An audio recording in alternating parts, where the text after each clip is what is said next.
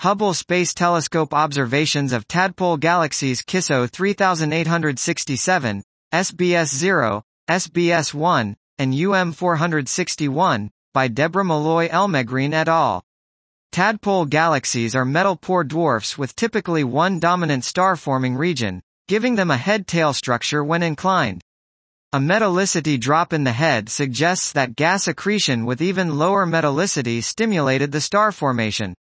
Here we present multiband HSTWFC3 and AX images of 4 nearby.